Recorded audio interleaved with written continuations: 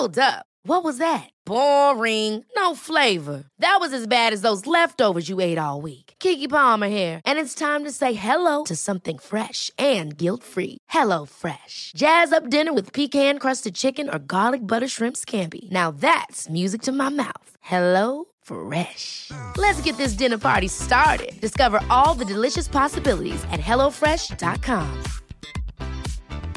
Quality sleep is essential. That's why the Sleep Number Smart Bed is designed for your ever-evolving sleep needs. Need a bed that's firmer or softer on either side? Helps you sleep at a comfortable temperature? Sleep Number Smart Beds let you individualize your comfort, so you sleep better together. J.D. Power ranks Sleep Number number 1 in customer satisfaction with mattresses purchased in-store. And now, save 50% on the Sleep Number Limited Edition Smart Bed for a limited time. For J.D. Power 2023 award information, visit jdpower.com/awards. Only at a Sleep Number store or sleepnumber.com.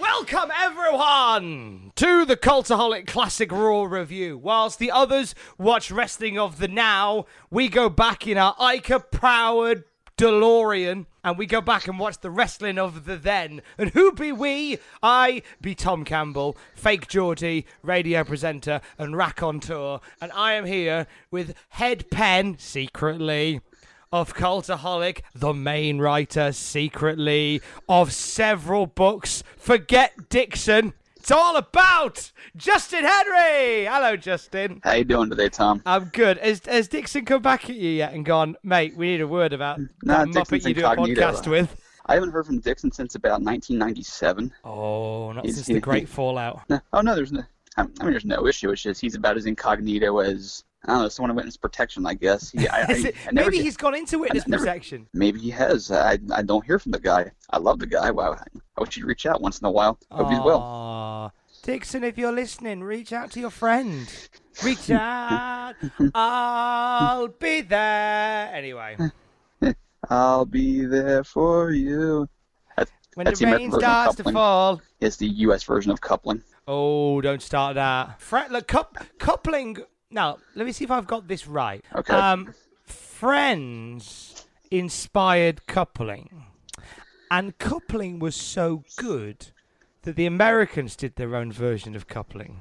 Or at least attempted to. Yes.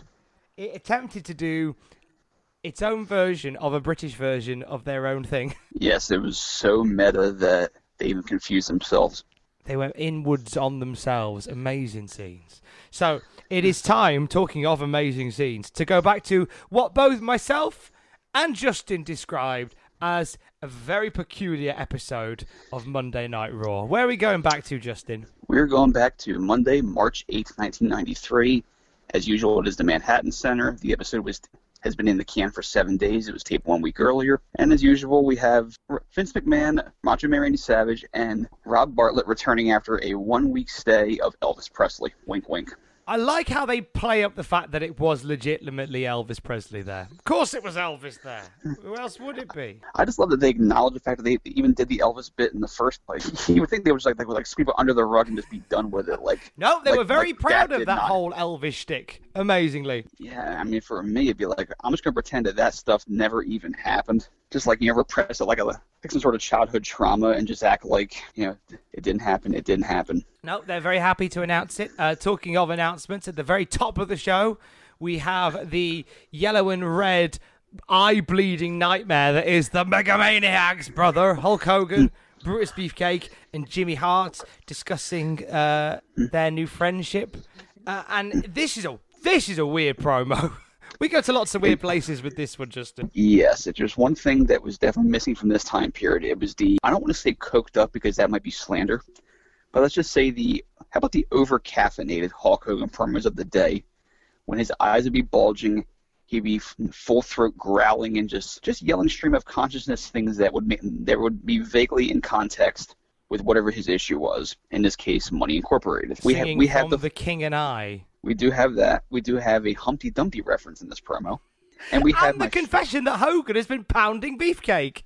in the head. There's a pound cake joke in there somewhere, but if you can have beefcakes, you can have pound cake. Yes, keep in mind, this promo was not in the arena. This was a pre-tape, because Hogan would not appear on Raw in front of the live crowd again until 2002. Even though he'd be champion for 2 months coming up, he was Brock before Brock. Hogan admitted that in order to toughen up Beefcake's reinforced face, he spent the entire previous week bashing him across the face with a metal suitcase. Because that's how you strengthen an injury. I mean, that's how Triple H came back so quickly from tearing his quad. He just every day just battered his own quad. And what makes me sad about this, you could have very easily done like a cheesy 80s action movie montage. Like have Hogan be like Apollo Creed and have Beefcake be Rocky and play some Robert Tepper over it while Hogan smashes him in the head with some sort of, reinforced briefcase or suitcase. But could have easily gone that route, but no, it was just theater of the mind. It was a lost opportunity. Oh, a very much missed trick from this promo. We end it with Hogan and Jimmy Hart obviously singing The King and I, and then screaming, live from New York, it's Monday Night Raw.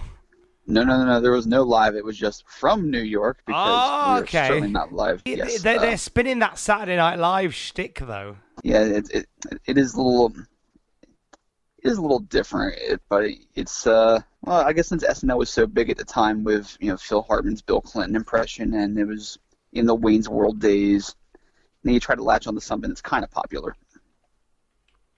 And of course, Chris Farley's shtick. Yeah, I don't know if you'd started doing the Matt Foley bit yet, but it was right around that time, I think. So SNL was very much en vogue at the time. Fair enough. So we go to ringside where we've got Vince, Randy Savage, and Rob Bartlett, who seems to has taken on the look of your weird mate dressing up as Paul Heyman for Halloween. That was all it reminded me of. Yeah, he had on an all-black suit with the white scarf and a WrestleMania 9 hat. It was a much less animated version of Paulie Dangerously. Meanwhile, Savage was foreshadowing he had on his old NWO colors. It was all black and white. Is this Rob Bartlett joining NWO confirmed? Pre-NWO? Did Bartlett inspire the NWO? He could have been the third man, conceivably. Can you imagine him dropping the leg on Savage for all the passive-aggressive remarks over that 3-month stretch? Good grief. Do you know what? I can, and it makes me feel a little bit sad. But he was very much beloved here. Like, he even announced the main event. And what was adorable was they go around the houses and they all announce stuff that's happening tonight. And Rob Bartlett announces that the main event is Rick Martel versus Mr. Perfect. And he's so pleased with himself. And he looks to Vince and says, was that all right? And Vince was like, yeah, that was good. It was adorable. I got their names right and everything. Oh, he card reads good. He did a good card read. Well done, you. Well done.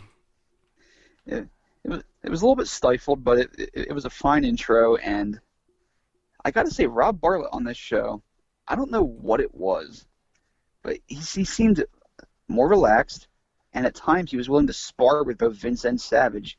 Even when they tried to put him in his place, he had this sort of I don't give a damn defiance about himself. Like, I know my time is short at this job, so I'm just going to be passive-aggressive and do it with a smile the whole time. There was no stammer here from Bartlett once we got into the live-to-tape commentary.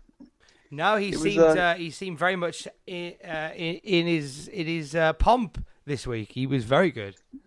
If I didn't know better, I'd say this was setting up a heel turn. So we come to the opening match. Virgil and Tito Santana versus Money Incorporated. So, this is the first time that Virgil and El Matador, Tito Santana, have formed a team. And what a mighty team they are, Justin! Actually, may I correct you? Yes, you may. This Tuesday in Texas. This is the second time that they have teamed together. And what a mighty team they formed, Justin! They certainly did. You had the Virgil DiBiase acrimony that has been going on for more than 2 years now. It was the Kevin Owens and Sami Zayn of their day, Fight Forever. Which they decided to not acknowledge at all during the match. Yeah, I mean, Virgil was only his bodyguard for, 3 or 4 years? I know, it was ridiculous. But I know when they walked to the ring, Justin, you thought the same thing I did. You thought a team like Tito Santana and Virgil, they need that credibility that comes from having a cool tag team name. Yes. And I thought I would throw it to Twitter to come up with a tag team name for Virgil and El Matador Tito Santana. And you know what? Twitter has not disappointed. No, they haven't. Would you like to hear a few suggestions on what the team of El Matador, Tito Santana, and Virgil could be called? Please bestow them upon me. Now, we are a swear-free podcast. Mostly. Mostly. Some of the really good ones have got swears in, but I don't wish to fill the air with swears. But thank you to Liam O'Rourke, the writer of the Brian Pillman book, and my mate Liam O'Rourke, for your suggestion. But it's a bit sweary, so I'm not saying it. But it was very good. It made me do a big laugh. Martin S. Dixon on Twitter, also an excellent podcaster in his own right.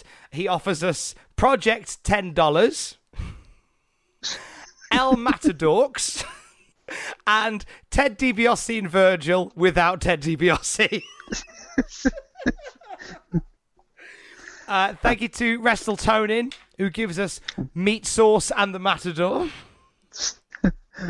Actually, for as much as you gave props to Liam, I could say half of the name. The first half was Bull for Matador. You could probably guess for Virgil what the other half was.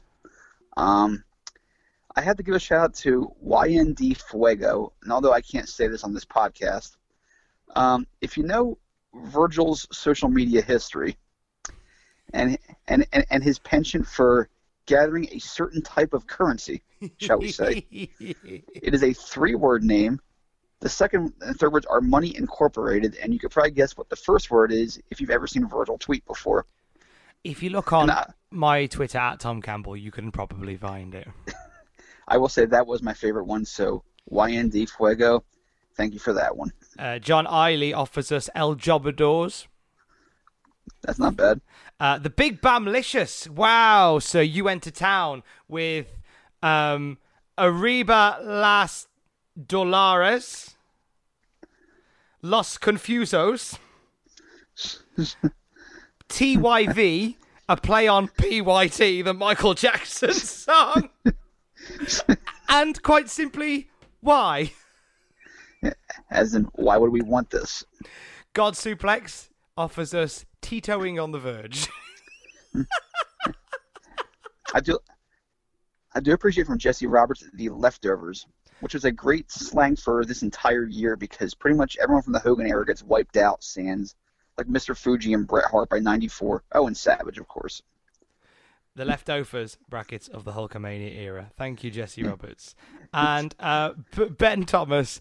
I think Ben Thomas has got it for me with Don't Matador. Don't Matador. Okay, that is clever. That is very clever.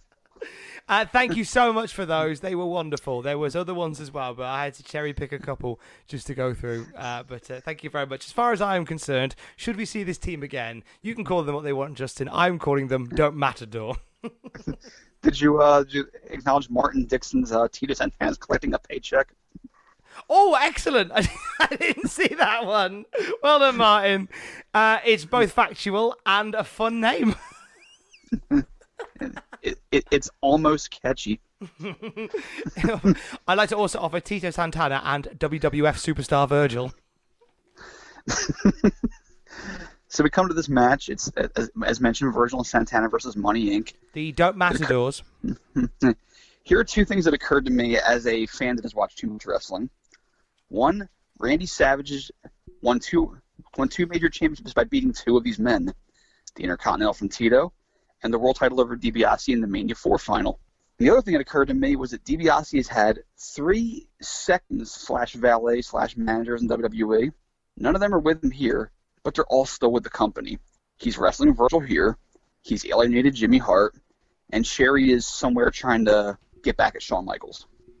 So there's a lot of Ted DiBiase collateral around WWF at this point.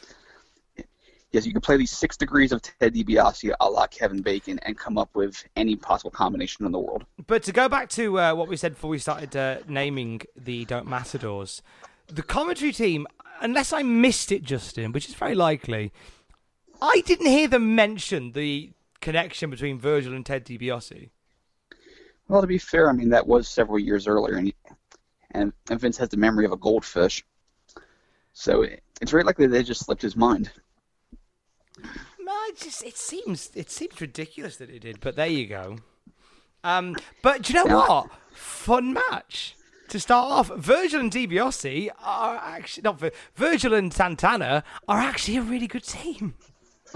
Yeah, they're not bad. They're a fine mid-card duo. Tito's just great at whatever he does. He's one of the all-time underappreciated greats. And Virgil, especially when matched up with DiBiase, could be a very capable performer. I do have to say here that Rob Bartlett had a line in this match that actually made me chuckle a bit, because it's something that Bobby Heenan might ask Gorilla Monsoon, and Monsoon will probably say, "Will you stop to this?" And the line, which was actually kind of clever, was, "If the Matador wins, you think he'll take DiBiase's ear off?" Which is actually it's both a funny visual and kind of a clever line, actually. I don't get it. Matadors, when they kill the bull, they tend to cut their ear off as like a souvenir. Ah, I get it now. I didn't know that bit. Yeah, or some body part of the bull. I just thought it was like a weird Rob Bartlett comment. I promise now I've become so desensitized to weird Rob Bartlett comments. It was just like, oh, whatever. It's just Rob talking. I should say Vince over-laughed at that line. It was a decent line. I kind of just at that line, and that was that. I do love a good Vince overlaugh. Ha ha ha ha ha! What a great time we're having! I love a Vince overlaugh. Ha ha ha! He crossed the road to get to the other side. I didn't see that coming. What a chicken! So Virgil tags in. DiBiase goads him back into his corner, jawing with him the whole way, and then tags IRS just to be a douche. It is at this point that Savage says he's never seen the tag team situation any hotter. Yeah, he really bigs up the tag division here. Now let's have a little discussion here about the tag team scene in March 1993. So we've got Don't Matadors. Yes, we have Money Inc. Money Inc. The Mega Maniacs, brother. Yeah, we have the Nasty Boys. The Head Shrinkers. Yes, the Beverleys. We have the Steiners. Can't leave them out. We have one of the Headbangers and another jobber. We have Dwayne Gill and his mulleted mate. We had the Toxic Turtles who debuted that night at a TV taping in the Carolinas. Was this the night of the Turtles ripoffs?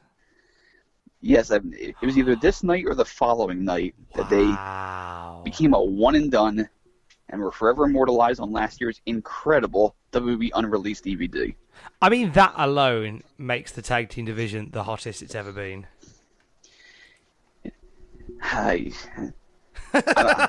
You're not buying it? Now, no, it's not that. It's just now I'm stumped because I was going to say, well, what about 87 when you had the Hearts, Strike Force, the Bulldogs, Demolition, the Bees, the Rougeos. I was going to go on and on about that, the Islanders. But then I realized, goddamn, Toxic Turtles and the Beverleys. It's one hell of a division.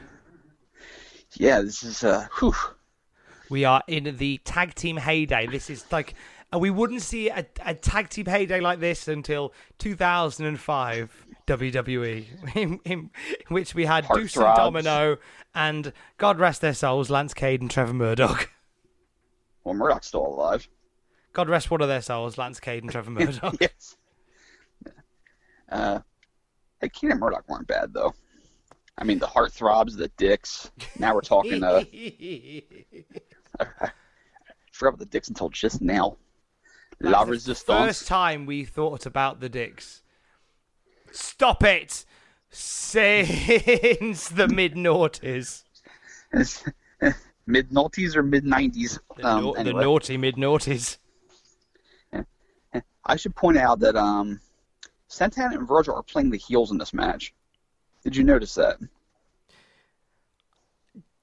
I noticed it when the headbutt shot happened. I'm talking about the blind tags when one of them would have IRS in a chin lock, and DiBiase would get all hot under the collar, and then Hebner would admonish him, so they would switch off the way heels would. That's true. And they did. But I did like that. I like the dichotomy of that. The idea of here's two guys playing Money Inc. at their game. Yeah, it's weird. I mean, there was the blind tags. There was it was just like, and IRS was openly complaining about all this. And, I mean, justifiably, I'd be upset too. The opponents were cheating. I mean, you say turnabout's fair play, but it's the same argument everybody had about the Braun Strowman Kevin Owens feud. It's like, why you got to bully Kevin Owens? Owens didn't even do anything to him. And this is every single week, and you kind of see their point after a while. Yeah, I'm very much behind Kevin Owens in that feud, and I don't want I want to support Braun Strowman, but it's like Braun is bullying him. Well, Owens has had a long history of being an ass to people, so you can use that argument there. So Virgil was the one that got the hot tag after Tito took a shoe-in for a long time, and my God, was he a ball of fire. A ball of fire wearing barber trousers. Yes. And in this match, they actually got the catchphrase right, Vince, Savage, and Bartlett. Yes, they actually... I put this down to say it. Top marks. You actually got it in the right order, in the right places. They're finally, 8 weeks in, finally getting it right. If I could compare it to something, it would be like the time that Flair came off the top rope at Unforgiven 05 on the Carlito and actually hit a move and the crowd cheered. For the first time ever, he actually managed to hit a top rope move. It was a beautiful moment. This was the broadcasting equivalent of Flair hitting a top rope move for once in his life. And Bartlett does get in a somewhat edgy line when Money Inc. does the wishbone spot on Santana, and he goes, "Protect your huevos, man." Doesn't he also say at some point in this match that Virgil and Montel Williams are the same person? Well, it was kind of topical. He had a syndicated talk show in the States at the time. Is it not a bit racist? Well, who's going to say... not a bit racist. Okay, well, who's going to say Virgil looks like Clint Eastwood? Just don't say he looks like anybody. It wasn't in his contract to say he looked like anybody. It was just a bit racist. Tom, you look a lot like Seal. Has anyone ever told you that? Oh, no, it's a bit racist. I mean, come on now. It could have been a lot worse than that. It's a bit racist. Jesus, Beaker. I'm getting that on a t-shirt. It's a bit racist. And Bartlett actually makes a third good point here, which is, how come Irwin wears a tie but DiBiase can't even wear a shirt? Yes. He's got a point. Well, Irwin's attire has been the talking point of the industry for years.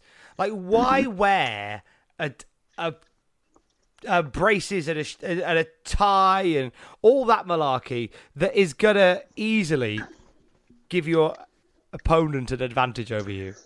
Because it allowed Bobby Heenan to make the line, "He's got him by the tongue." That's true. That's the only reason he ever wore a tie while he wrestled. So the finish is DiBiase distracting Virgil and IRS winning with a bog standard back suplex. And that was it. Yeah, a very basic finish, wasn't it? The old back suplex jobby. A very unusual match. The faces playing the heels, basic finish. Bartlett making 2 good points. This is like Bizarro World Raw. And just to put the cherry on the sundae, as Monique's walking to the back, some guy in a flannel shirt grabs DiBiase by the neck and tries to pull him toward him. Yeah, he gave him like a little squeezy on the back of the neck, didn't he? And DiBiase didn't even acknowledge him. He kind of just pulled away and just kept walking. It's a very random little moment. Gave him a little squeezy on the back of the neck. I'm pretty sure that guy was thrown out after that. You do not give DiBiase a squeezy on the back of the neck. Yeah, because he'll have his bodyguard take. Oh wait, that's right. He just had his bodyguard beaten to a back suplex. So Money Inc. get a nice big win. Obviously, WrestleMania being a month away, which seems like a long way to go. I think because we're so used to having a pay-per-view every 2 to 3 weeks in WWE these days, to be promoting WrestleMania a month out from it seems like a long time. I always preferred it that way because it made the big show seem even bigger. course, now you have those Sunday mornings you wake up, it's like, there's a friggin' pay-per-view tonight. There's another one tonight. Clash of what? Why wasn't I informed of this? Roadblock? I thought No Way Out was the Roadblock. There's now another pay-per-view called Roadblock. Too many shows. Too many shows. Just have 5. That's what old cranky Justin has to say about that. What did old cranky Justin make of the Tatanka Shawn Michaels package that we had? It was just a basic video package. It was just showing that Tatanka beat Shawn twice, and that they're building the Intercontinental title match. It's very simple. You don't have. It's a good way to further a feud without having to add a new wrinkle to it. It was just basic TV, nothing more, nothing less. Very true. What happened after this, though, was wonderful and was a real mood setter for the rest of the night. Yes, we had a Raw girl with a very 80s hairstyle. She's carrying the placard around the ring. And out walks Rick Martel dressed like a ship captain. And he's going to show her how to carry the sign properly, how to walk like a model. And the crowd, of course, hates this because he is not a leggy blonde like the previous person was. He is Rick the Model Martel, but that doesn't impress them. Now, I think this, which as you will see as the night wears on, is a running thing. I think this is brilliant. It is. I mean, it's getting him heel. If you're a New York wrestling fan and you're 3 beers deep, who do you want to see carrying the placard? An actual statuesque model or Rick Martel? Rick Martel. I mean the model. The Yes. lady model. Definitely Good answer. the lady model. I just point out that one of the signs says Really Awesome Wrestling, which is the Raw acronym. And I'm thinking, wrestling, how'd that one get through? They can't call it Raw Really Awesome Sports Entertainment because then the show would be called Monday Night Rays. Yes, and if there's one thing we've proven with Virgil and Montel Williams is that this show has nothing to do with race. We've watched how many Kamala matches? Yeah, but... Don't give me that. But Rob Bartlett's not saying that Kamala looks like Montel Williams. No, that would be an interesting comparison. That would be. Wait till 4 years from now when we're watching Los Barriquas and DOA and the Nation of Domination. Now that is a bit racist. It's gang wars, innit? The gang wars coming in about 5 years. But coming sooner than that, This Is Todd. Yes, we have a new WWF Mania Todd. commercial. Yeah, we have Pettengill plugging WWF Mania, the Saturday morning show that destroyed 1 million sperm cells and brain cells. It's It is wild. It's crazy. It's excessive excitement caused by acute hyperactivity. Oh, God. I cringed so hard my eyes fell out. I think this is why I appreciated Bartlett more on this show. Because when you put him next to Pettengill, it's like It's a very different some different dogs- broadcasting style. you know how some dog turds are wetter than others? Was this a slightly whiter dog turd? You pick up a dry one with the scooper, and it's like, well, that wasn't so bad because it was dry, but it's still a dog turd. Next to a wet one, Bartlett is comparatively dry. But most of all, it's just good, clean fun. And the catchphrase at the very end that Pettengill unleashes upon the world is just brush your teeth first. Oh, God. WWF Mania, watch it Saturday morning, but brush your teeth first. What is... Why are they so bad at slogans in this era? Like, they're just throwing all things at the wall. And, oh, jeez. And the wet ones are sticking. Oh, the white wet ones are sticking. So Todd Pettengill is the host of WWF Mania. He gets another plug, another run out here. I like the idea of Saturday morning wrestling. I think it's a nice way of pulling in a younger audience. I think that's something that a wrestling company should do now, without a doubt. But just these adverts for it with Todd just feel so cringy. It's just a handy reminder of the identity crisis that WWF is going through at this point. Here we are in rough and ready New York City where we've got women walking around holding up placards in their undercrackers. We've got Rob Bartlett, edgy comedian, to making jokes about murderers. And then we've got Todd Pettengill going, come watch our crazy, wacky, bonkers wrestling show, kids. It is such an identity crisis.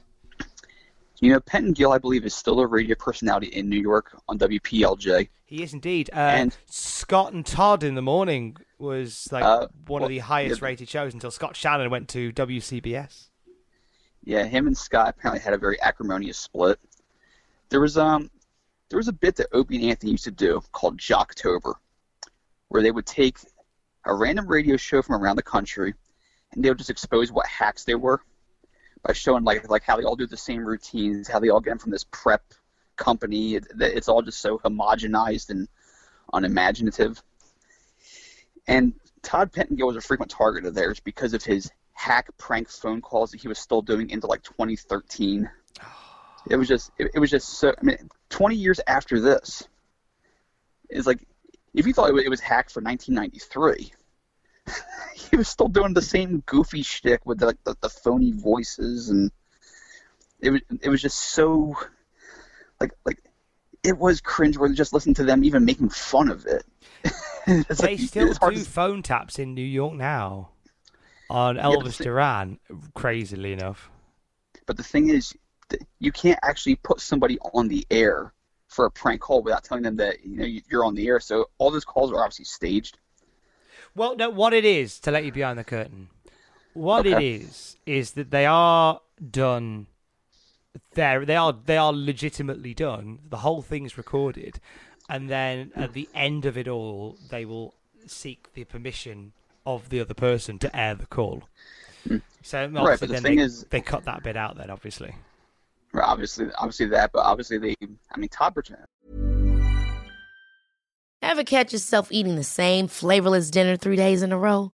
Dreaming of something better? Well, HelloFresh is your guilt-free dream come true, baby. It's me, Keke Palmer.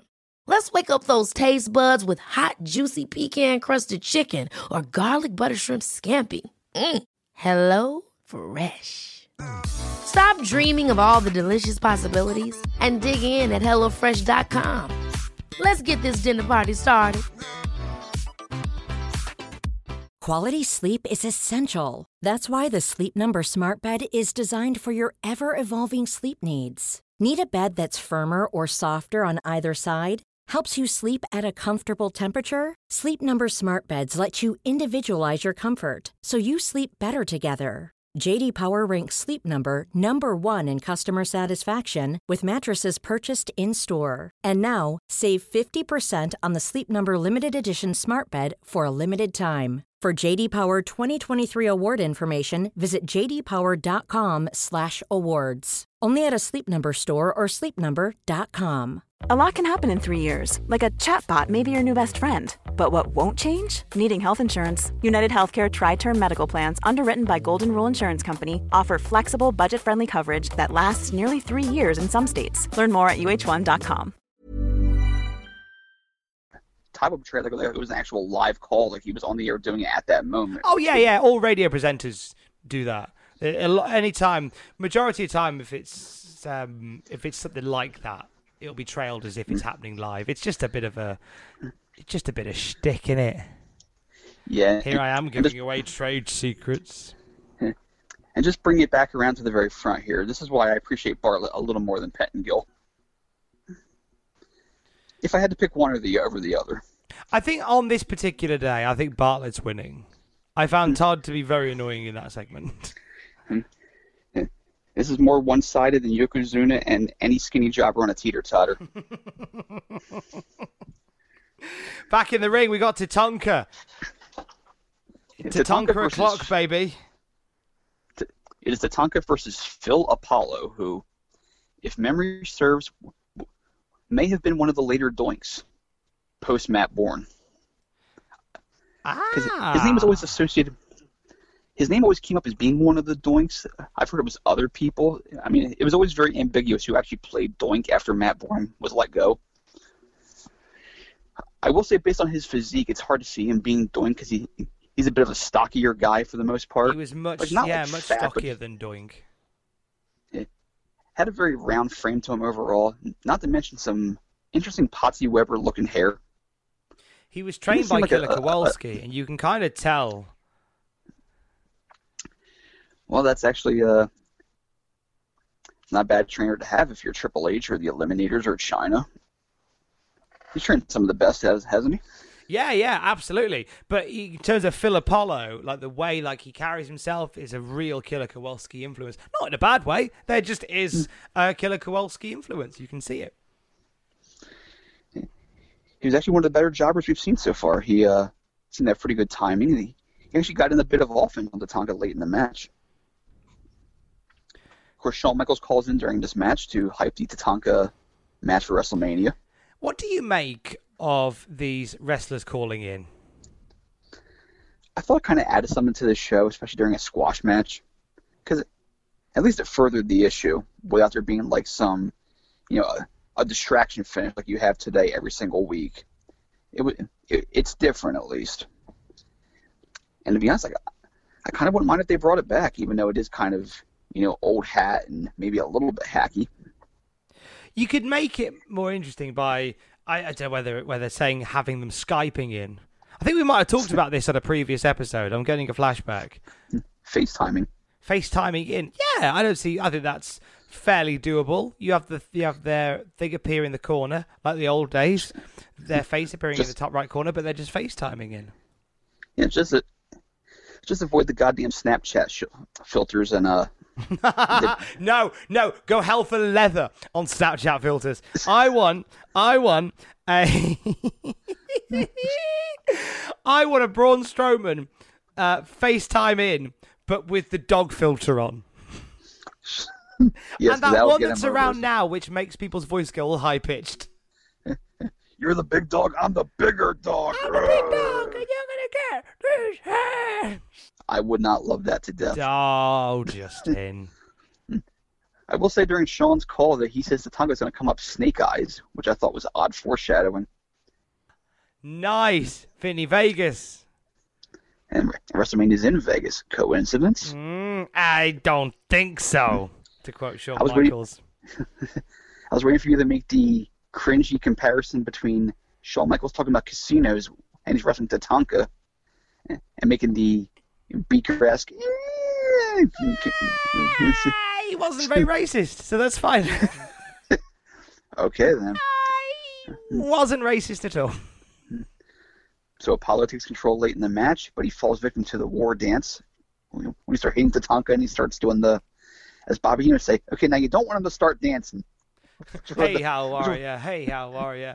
As Bobby Heenan would say. And God bless Bobby Heenan. So Apollo falls victim to the end of the trail. Just a very basic match. Savage makes sure to let us know that this guy's got momentum. And I'm wondering, how long has that been a phrase in WWE? Building momentum. He's got momentum. He's trying to build momentum for WrestleMania. I think that phrase has been around forever, isn't it? It does seem like it, and especially 25 years ago when Savage was saying it in regards to Tatanka on the road to WrestleMania. Of course, there was no sign to point at. I can't imagine Tatanka pointing at the headlock on Hunger Banner or anything. Oh, I wish he had. Oh, that would have been wonderful. Or the Iker Pro banner. They should have like every muscle guy on the roster point at the Iker Pro banner. While all the jobbers just hang their heads in shame. Standing on that top rope, just pointing at the banner as fireworks go off. It's pyro inside the Manhattan Center. That'd be amazing. 47 killed. Get in. That's class. We got the WrestleMania 9 report. Mean Gene makes sure to inform us that, quote, and this is an actual quote, the greatest WrestleMania ever just got better. I'm like, okay, slow down. They're really pushing the fact that this is the best WrestleMania ever. And it's in the family entertainment capital of the world, Caesar's Palace car park. Wow. Like, they are really, really polishing a turd here. Of all the WrestleManias ever, this one is the most recent.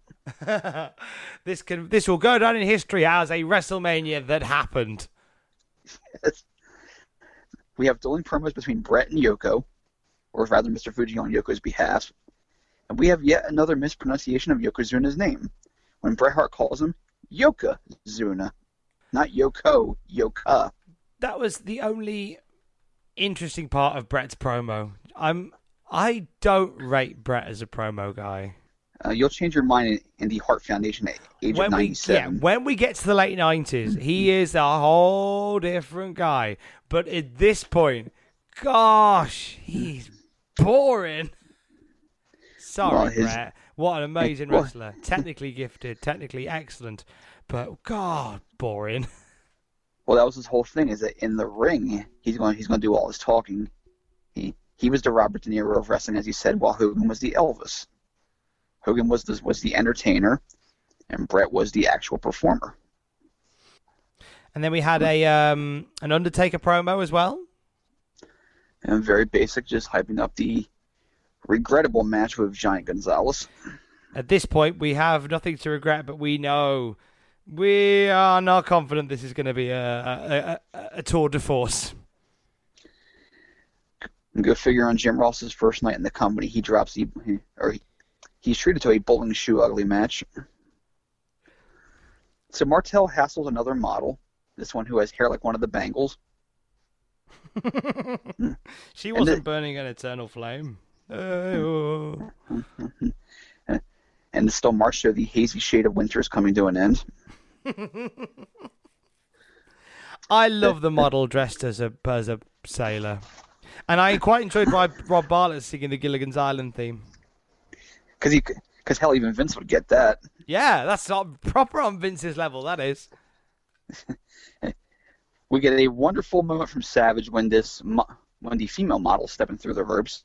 She's wearing very short white shorts, and we have the upward cam.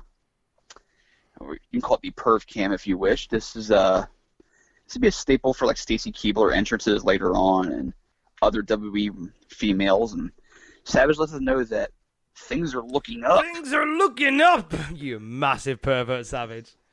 Well, he's going through a divorce. Leave him alone. Was he getting divorced at this point? Yeah, him and Liz split, I think, in the fall of '92. Just think, had this been the Attitude Era, they would have probably signed their divorce papers live on Raw.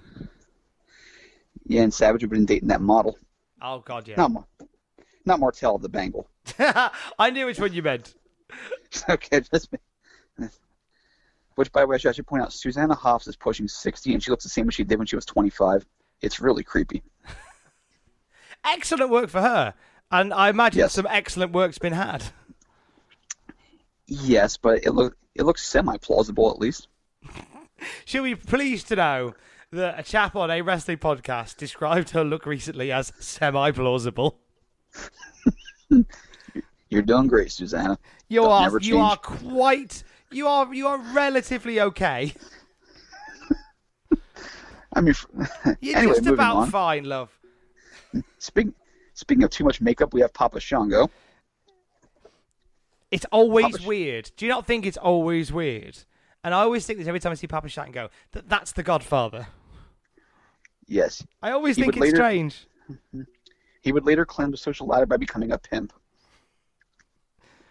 I like the fact that he is hitting the road again this year. Charles Wright is as Papa Shango and as the Godfather at Fight Forever Wrestling, which is a British wrestling tour. And they're offering Godfather Pimp Party packages where you can watch the event with the Godfather. And there's a Papa Shango Voodoo Party package as well where you can watch the event with Papa Shango. Why is there no Kama Mustafa party? Do you know what? I thought that. Where's the Kama Mustafa party? Hell, where's the Kama party? You watched UFC the night before. Man, he might be doing double duty. He might be fighting Brock Lesnar in the UFC. That'd be wonderful. How about the Goodfather party, where you watch the Learning Channel or something together? Oh, the Goodfather was my favorite. No, he Right wasn't. Sea costume on WWF No Mercy. My favorite old costume on No Mercy. The white shirt and the tie. That's the one. I'll just never forget when Victoria and that other woman had the campaign to save the hose, and they were getting kids to chant "Save the hose." Wrestling was it's a weird time, Yes. isn't it, as a wrestling fan? Because I remember being so supportive of The Godfather wanting to bring prostitutes back to ringside and not seeing anything wrong with that. Not just any prostitutes, but happy and willing prostitutes. Happy and very willing prostitutes. Yes, I am so happy that wrestling coincided with my teenage years, or I should say the Attitude Era coincided with my teenage years. And in hindsight, it looks all so strange. It's uncomfortable watching some of it. Yeah, yes, it really is. So Papa Shango is facing Mike Edwards, and Edwards might be the hairiest wrestler I've ever seen. He's a very hairy boy. Yes, and his shoulder blades have toupees. He combed himself before he went to the ring, I do believe. He ran a brush through it, and he looked all right. He did well, though. He spent 35 years as a wrestler. Really? Mm-hmm. Didn't really do much in those 35 years, but he was wrestling for that long. Well, if he was working and making money, that's all that matters. Yeah, I think he retired in 1996 after returning back to Canada, doing some home promotion shows, and then called it a day. So wait, he started wrestling in 1971? By all accounts. I'm sorry, 61 if you mean 35 years. So wait, how old was this guy? He's currently 57. So okay, now wait. He's 57 now. According to CageMatch.net, it says his in-ring career began in 1982, but he has 35 years of ring experience. But yet he stopped wrestling in 1996. That's maths. Right. Scott Steiner, get in here and figure this out. It's like one of those Wikipedia pages that hasn't been updated since Wikipedia first started. It might very well be that. We need some wrestle maths on this. So, it does occur to me that Godfather would have been perfect for these New York City roles. You could wrestle and then go out and work. Double whammy. We did get a Ho train in this match, though. Yes, we did. It was the Shanko train, but it was but it was the same move. And we got a weird move where he tried to squeeze the demons out of his face. I miss Papa Shango. It was such an underrated character. You can call it hokey if you want, but it was... No, I love it. I love Papa Shango. I'm waiting for him to pop up in Shikara. As all three characters in one match. Oh, in a King of Trios team. We get a funny moment here where they're discussing the upcoming Perfect versus Martel match, and Vince is basically asking the panel who's going to win that match, and Bartlett says to Vince, "Didn't you tell me Perfect was going to win?" And Vince has to go, "Well, I don't know." Like he's just spoiling the finish for everybody. Interesting. Surely Bartlett was being cute, and it just kind of came across as he's ruined it. Bartlett, at this point, his philosophy is, I'm just going to show up until they change the locks. I'm just going to work until they won't let me work anymore. Until my card no longer goes through. Until it no longer opens the gate. Well in, Bartlett. See, this is why I can't hate Rob Bartlett, because he's finding his niche as an agitator, and it's actually making the show perversely entertaining. Anyone that can make Vince uncomfortable in his chair is my hero. Do you know what? I am coming round to Bartlett with you, to be fair. Nearly. Not as much as you, but nearly. Well, part of it was empathy, and because I'm a hack also. Do you believe you are the Rob Bartlett of the podcasting world? I hope so. I'm making enough obscure references. I'm trying to entertain at least 3 people out there. I just need to shout "what a maneuver" more often, and we've got this down pat.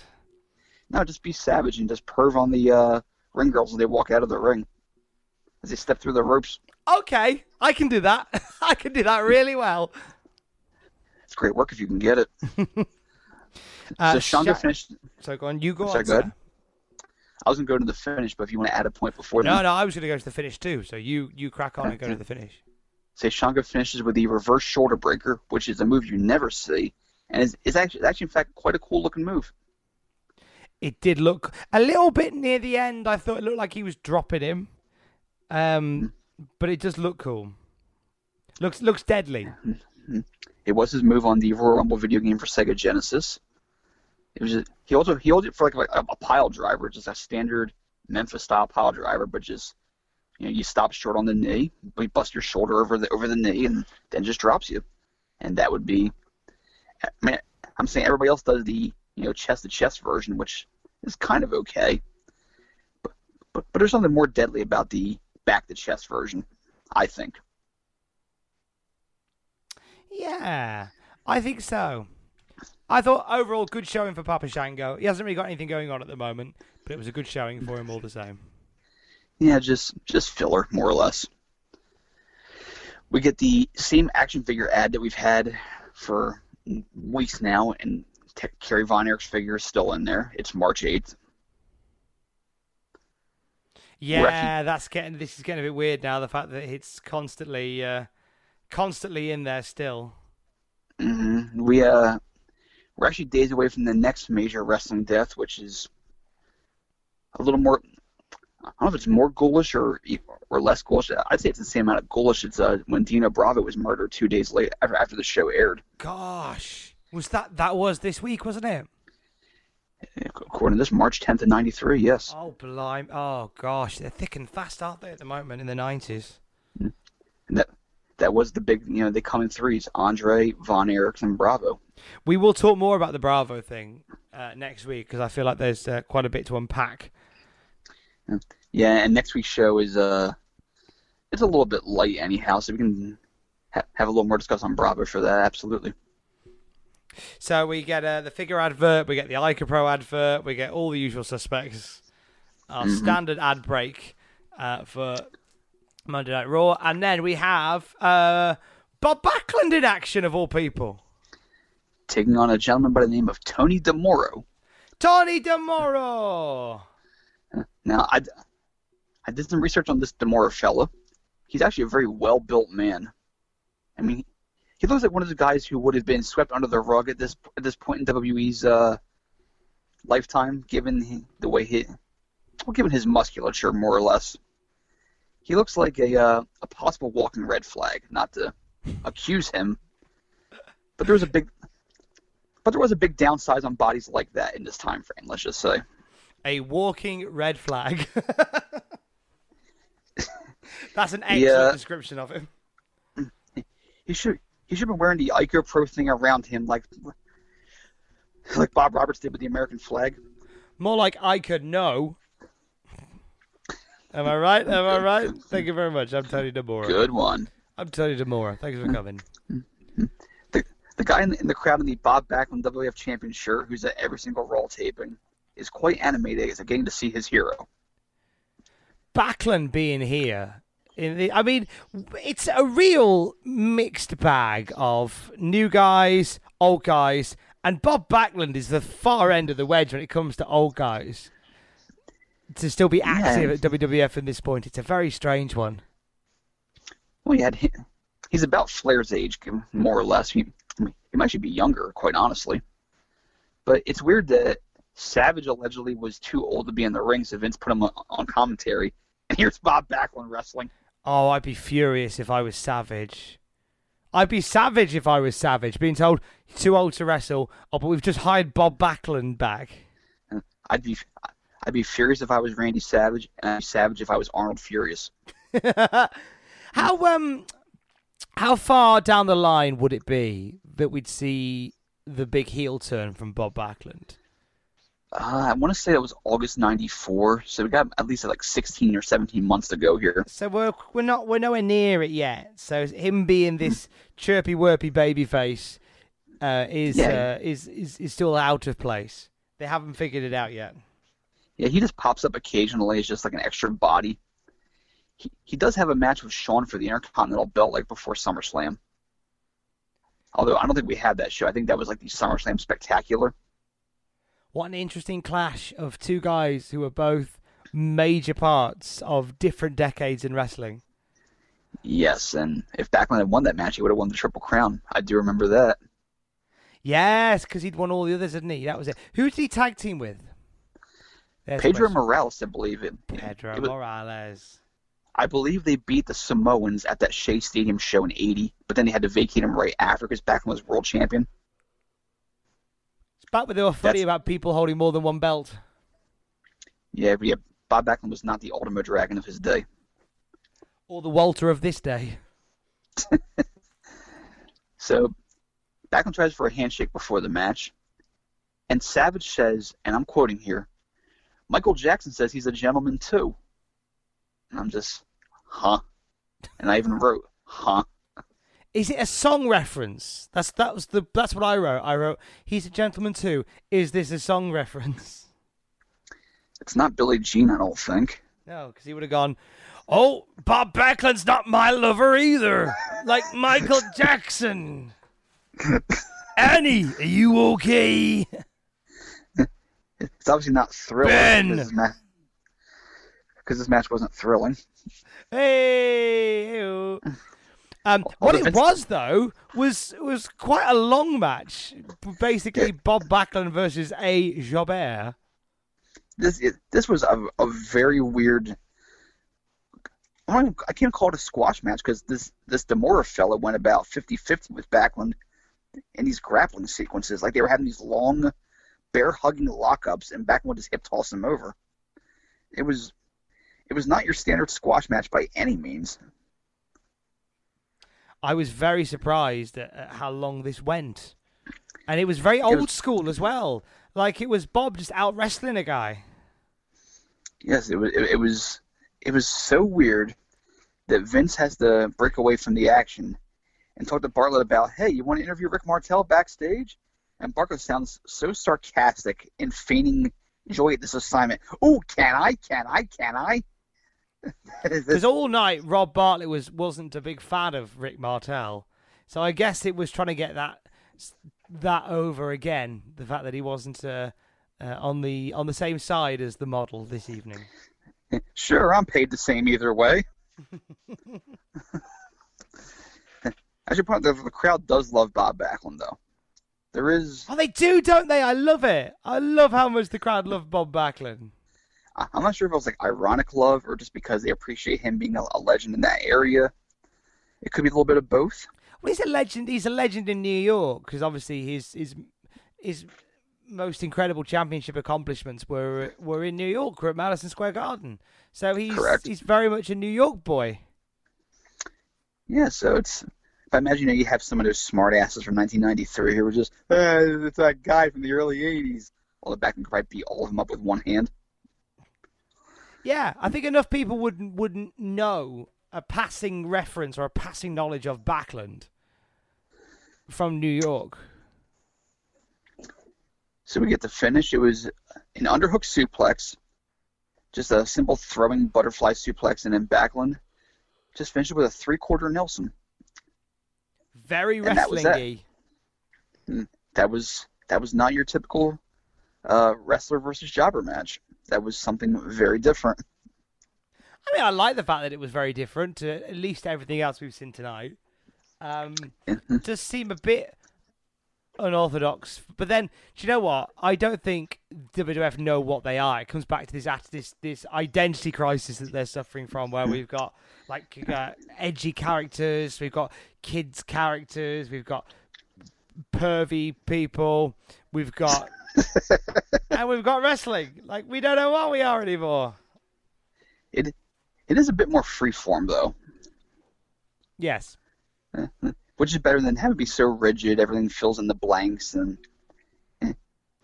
it's not quite so Mad Libby as it is. I don't want to say it's like freestyle, but it's just, let's try this time and see what happens. And yeah, each show we've watched has had a different feel to it. Like this one in particular has very much felt like, because he keeps coming out and because he keeps getting involved with the Ring Girls, it has felt like the Rick Martel show. And we're about to go backstage to another Rick Martel bit.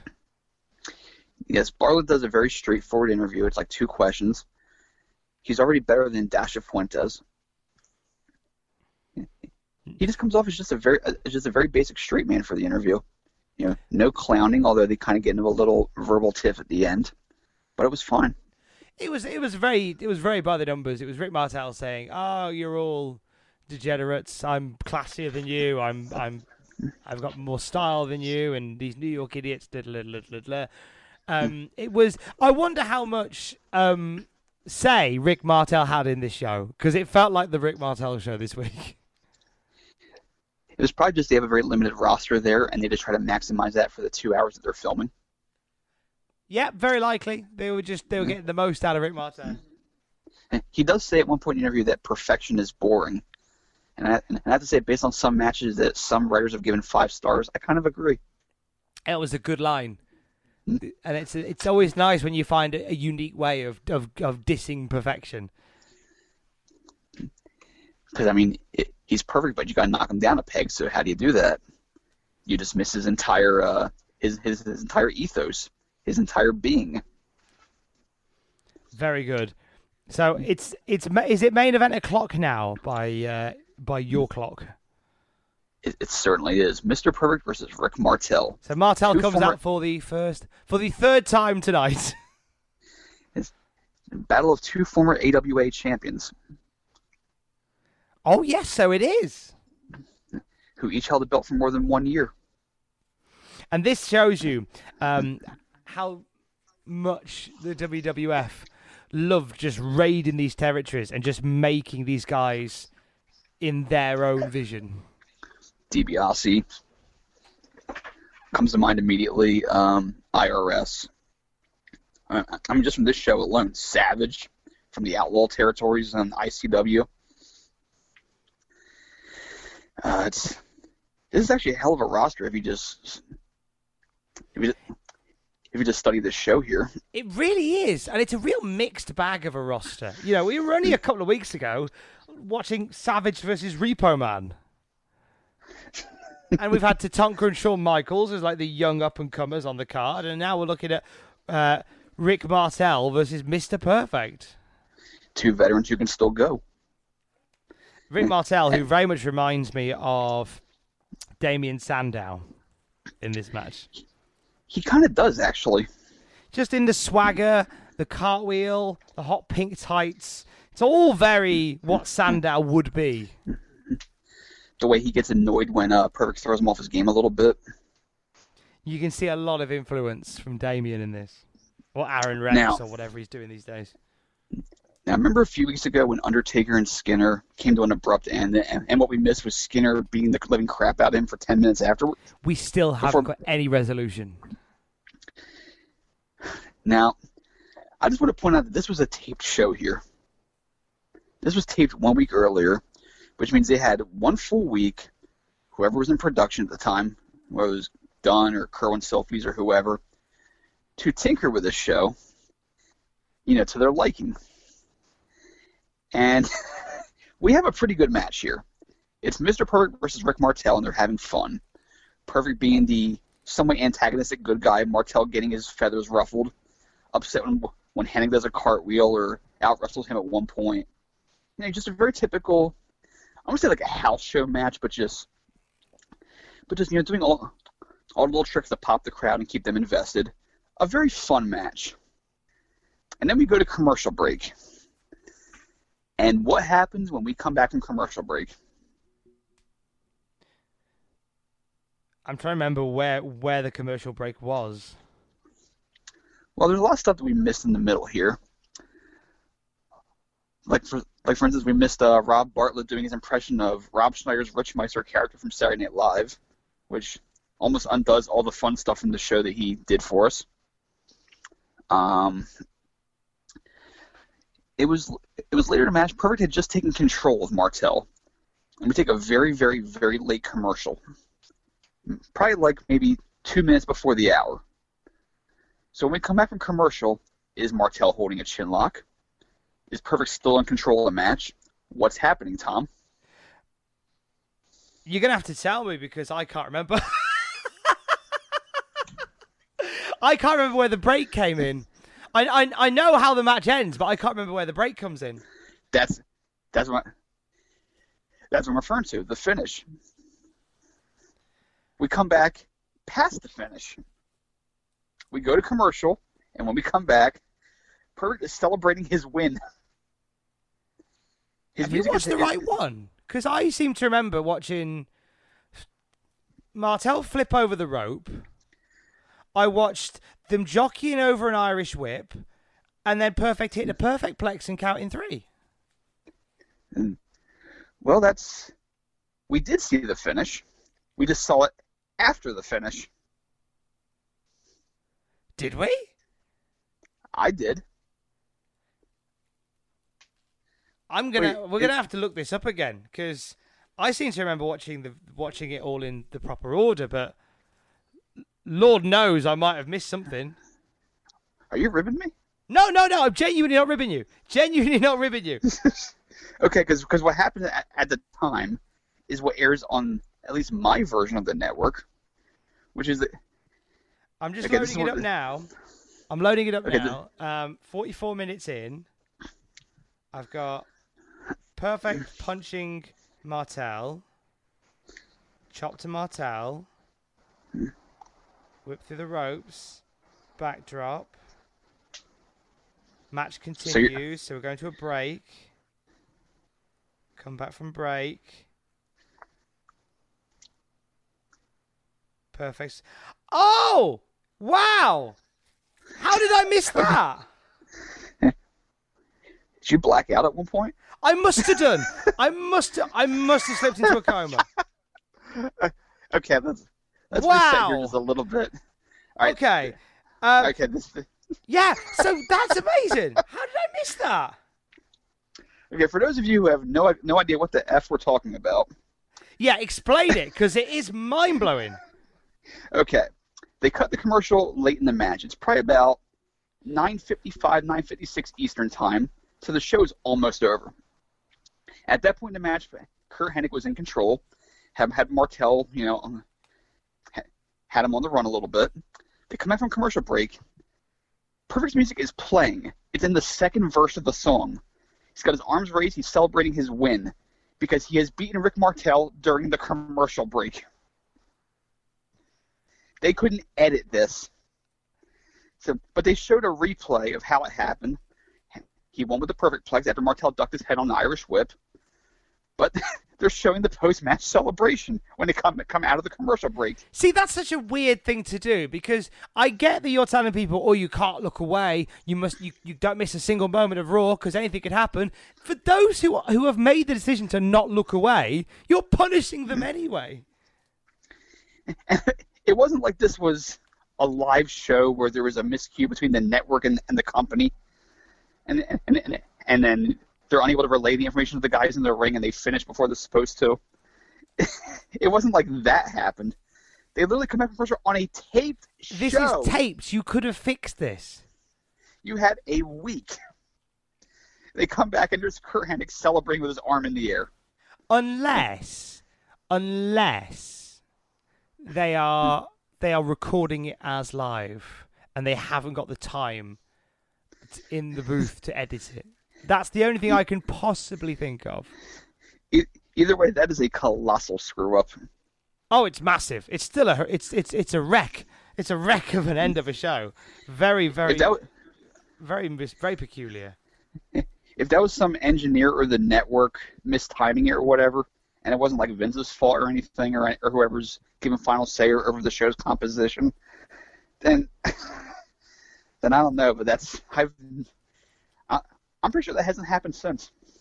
I've never known that to happen. I've obviously known it where the show's gone off air before the match is finished and all that stuff, but never to come back and I mean, nowadays the wrestlers are so conditioned to know when the shows are on a break and to kind of temper the action until the break's over. How to do a TV match? Yeah, it's an art form in itself. And the funniest part is, in 2010, a DVD came out with like the best Raw matches and moments of 93, 94, and this match was on there. Complete with the we're cutting to the break moment. Oh my days. While you're watching that commercial for Jackson Hewitt Tax Services. Mr. Perfect grabbed Rick Martel and hit him with the perfect plex and won the match. Well, here's the finish in slow motion since you missed it the first time. Good gosh. But then Perfect comes back, so we're back properly from a Slim Jim advert, from an advert for the WWF WrestleMania game, which is exciting. Love that game. Super WrestleMania and Superstars games for 4 different systems that had 4 different rosters. And then Mr. Perfect brings back the 2 card women. Yay! Savage is happy. Savage was in his pomp. What a pervert. And that's your parting shot as Vince, a real fast plugs next week's action. Razor Ramon's going to be in action. Kamala will be in action. And Typhoon takes on Bam Bigelow. And here's a spoiler. A whole lot of that don't happen. And there's a good reason for it. Ooh. That is a tease. That is your tease. A whole lot goes on next week, including the absence of Vince McMahon. Sort of. What we get instead is not a good thing. Oh, God. Well, I'm suitably terrified. Thank you very much. But what are your thoughts on this week's show? The Rick Martel hour of Monday Night Raw. It was an oddly engrossing show. It's like, if I can't have greatness, just just give me something weird. I liked the fact that it was kind of like it was a self-enclosed story in one episode of wrestling. It was Rick Martel. He thinks he's better than these models. Mr. Perfect beats him. Revenge. It told a very simple story in an hour of wrestling. What I should add to that is, for a WrestleMania hype show, there was a little bit of hype WrestleMania, but a lot of it was just so un-WrestleMania related. It just felt like a typical weekend TV taping, but it was in the Raw time slot. It's like you couldn't tell WrestleMania was like. I mean, today everything on a March episode of Raw today is geared toward WrestleMania. Every little nook and cranny of the show, every little nuance is WrestleMania related. This, you have Papa Shango beating up a hairy jobber. It's just. And you had Backlund turn up and wrestle a clinic out of nowhere against a jobber. It was a strange show. But this is why I genuinely am enjoying watching these shows with Justin, because they are such a mixed bag. And compare it to the Monday Night Raws that we get these days, where you pretty much know what's going to go down in 3 hours. They're very prefab, very pre-configured, very cookie cutter. But these my God, these are the weirdest shaped cookies I've ever seen. But yet they're still oddly delicious. Oddly delicious. Weirdly shaped cookies that are oddly delicious. What a better way to describe Monday Night Raw in the early 90s. And thank you. Sorry, go on, sir. I was going to say that's all I got for this week. And thank you for enjoying said cookies with us. I am at Tom Campbell on Twitter. Justin is at JIH writing on Twitter. Join us with a question mark.